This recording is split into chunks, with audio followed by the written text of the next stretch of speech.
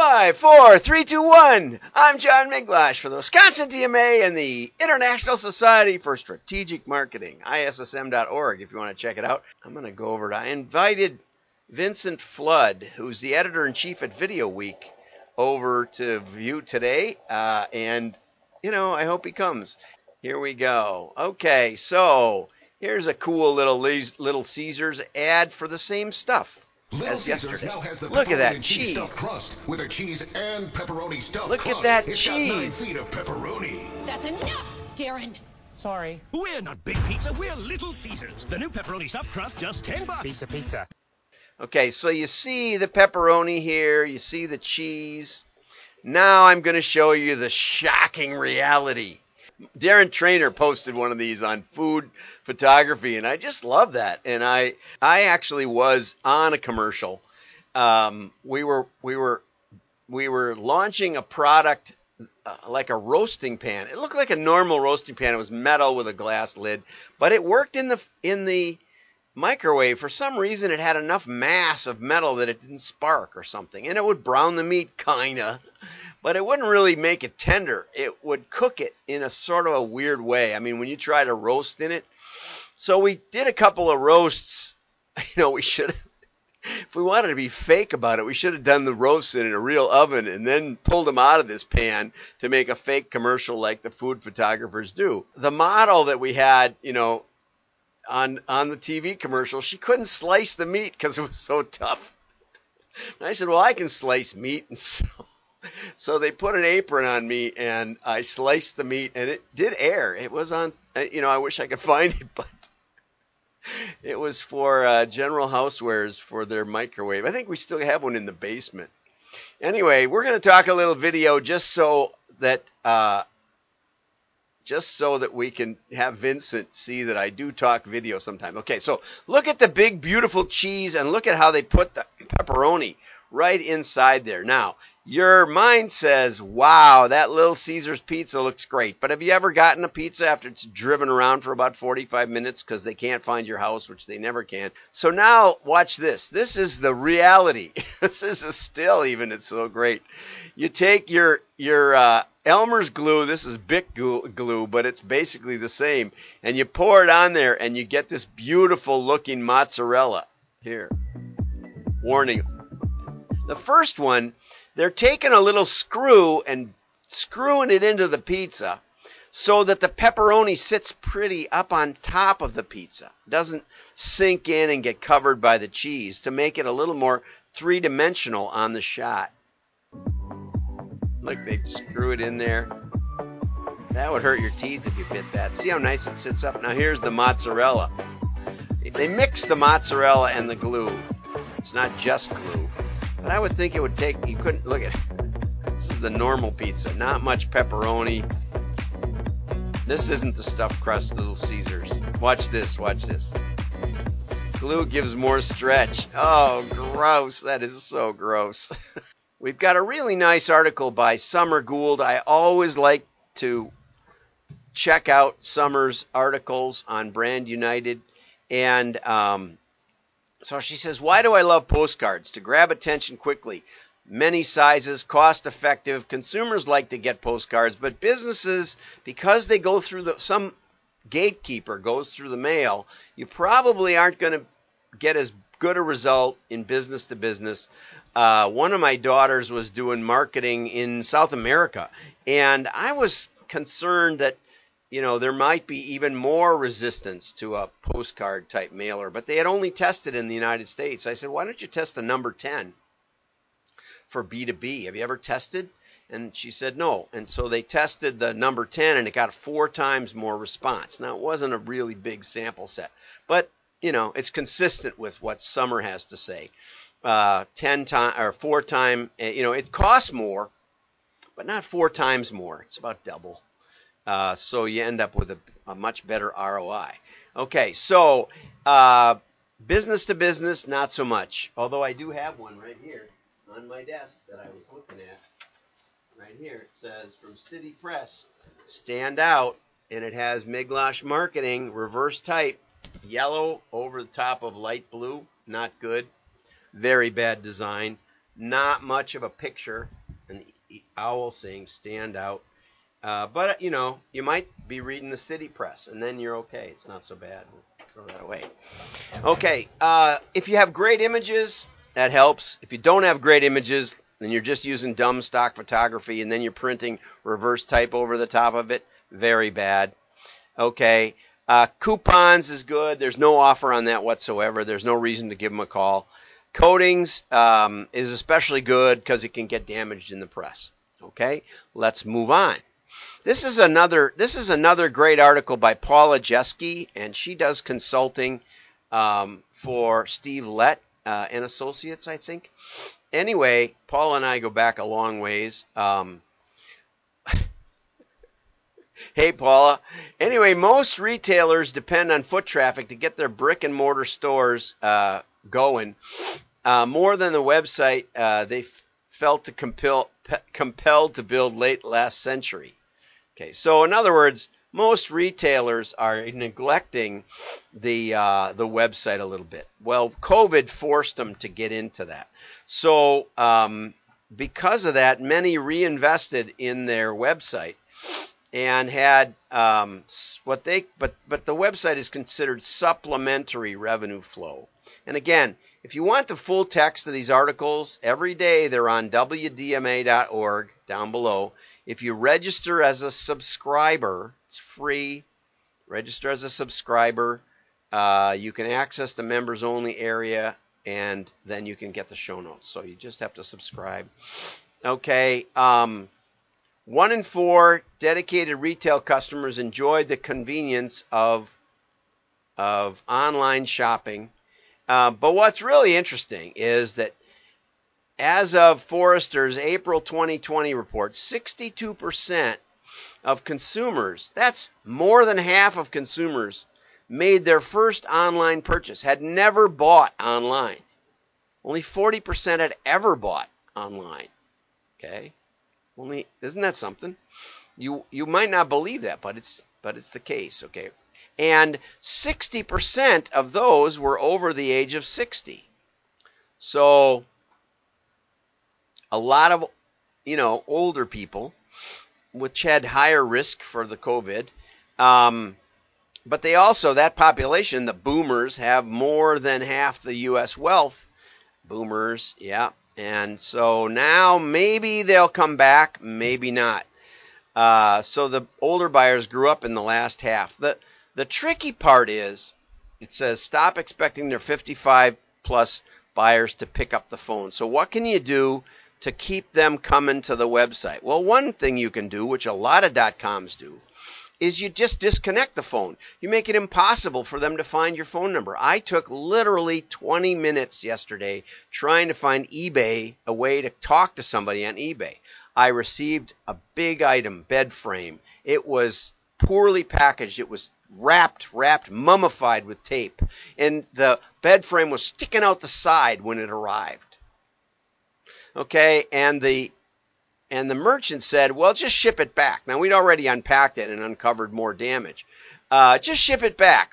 Well, the shipping carton wasn't even adequate for them, much less if I'm going to send it back. So I go on eBay and I start a return, and then I say, but I don't want to return it. So I end the return, and then I finally, after 20 minutes, found a way to call them for another reason. I mean, I clicked a bunch of buttons that weren't what I wanted, but finally I got a person. They said, yes, we'll take care of it. But then they couldn't because I'd started a return and ended it. I mean, if you want people to do it online, you better make online pretty darn seamless. Okay? Many don't like making calls to customer service departments, but some of us do. And that's important. Now, I'm okay with online chat. There wasn't a chat. There was a robot that answered dumb questions. How to do a return? Yeah, but what if I can't return it? It's not returnable. I want a credit, not a return. And I don't need a full credit because I'm keeping the thing. I'm willing to split it with the merchant. Chatbots can't deal with complexity, okay? Yeah, I can't tell if it's a good match. I can't there's so many reasons why people really don't like buying online, and one of them is that I see lots of clutter in senior marketing packed websites, overly segmented categories causing scrolling instead of search or list selection. The other thing I see is, what are the dimensions? Or like Paula says, what does this go with? What items literally match this color? What an idea. And you can do it in the copy if you want. So many websites try to have less copy. They also use pickup art. They use the same picture as Wayfair and Amazon. Who are they going to buy from? Who are they going to trust? You little merchant with the identical picture that you got from the manufacturer or merchant, same picture, and you're priced 25% higher? No. Shoot the picture, okay? My friends at Colony gave me a tour of their photo studio. I mean, they have literally an entire warehouse inside their senior management. It's not their fulfillment warehouse. It's their photography warehouse. Fantastic. I called Russ down there yesterday. Russ, get in touch. Okay. Beware of offending your core market. And that's something you can do with mail that you can't do with your website very easily. Okay. You can send your core market different offers. Nobody knows what their neighbor got in the mail. See that? Okay, so be careful with that, and we've had plenty of discussion. I'm going to be talking about that at the Direct Marketing Club of New York, and I'm going to have information coming out about that probably tomorrow, an email, and I encourage you to join. I think it's going to be. I'm on with John Sisson. And he is a genius, and he's very creative and knows all about that stuff. So I encourage you to come visit, and we'll have the date. I think it's a week from Tuesday. It's like the 15th or the 16th. It's on a Thursday. So it's a week from Thursday. I'm sorry. Anyway, like and share. Your friends will know you're smart. Have a great day. Go get the full text. It's worth it, both for the postcards. Oh, I know what. Now we're going to back up a second, because Summer left out a test. She didn't have any tests, so I'm going to give you a postcard story. Okay, I was working, and it fits this really well. I was working with a retailer about 80 stores, and they had this theory that if their website was beautiful enough, and here's another caution for you, if their website was beautiful enough, it would draw traffic from the entire country. Okay, so we did a mapping analysis, and what we found out was a huge percentage, and I don't remember the percentage, but let's say 80% of their sales came from within a few miles, let's say 20 miles, I don't remember, of the store, 5 miles. But it was clear that the store mattered. Okay, and they'd always grown by adding more stores, and they were kind of tired of adding more stores, and I think they figured that, if they're in the top 80 markets or 50 markets, that's pretty good. So, and it was kind of a specialty category. So they were doing they had multiple offers. They had like 4 offers, 4 different main things they would say about their product. And I said, let's do some tests and see if we can drive some traffic with mail. They said, okay. And we'd shown that their regular mailers had about a 300% ROI. And when we included next door neighbors, they had a 900% ROI. So people were passing it along. So mail was generating a lot of revenue, and we could prove it. Okay. So that's another point for mail. So once we were in the door that way, then I said, let's use mail to test. So we tested the 4 offers, and there was one that was dramatically more powerful than the other 3, like more than all the other 3 put together. And so we focused on that offer. We actually learned that we could prospect with it, but totally them, not me, because, I have limited video experience, but because they have multiple stores in some markets and they were already doing TV, they decided to do this offer, redo their TV to drive traffic to the website because it was, it's easy for people to click, right? But so we did TV to their website. And then LS Direct, Brian Dillette, encouraged them to do postcards to offer specials or incentives to bring people in to the store. And so essentially we leveraged what we learned in mail into TV and video onto the website where the commercials also were running. And then Brian did, not me, Brian did lookup of the address of the visitors, growing our mailing list, and would mail them a more elaborate, because now we know that they've visited the website, a more elaborate postcard, or very elaborate mailer to encourage them to visit the store. And that worked like gangbusters, and they grew exponentially. Well, not quite exponentially, but they grew more than they'd ever grown. It was their best growth year ever. And they've continued that. I check with Brian every now and then. Brian, if you're out there, chime in if you want. So anyway, the point is that postcards can be effective even as a research tool, which Summer didn't really mention. She didn't really mention testing. Well, she did mention it, actually. We'll go back here. I'm sure she did because I highlighted it. I think I did. Nope, she didn't. Oh, yeah, test. See? Test out some new ideas. Way to go, Summer. I knew you did it. See, I highlight these things for a reason.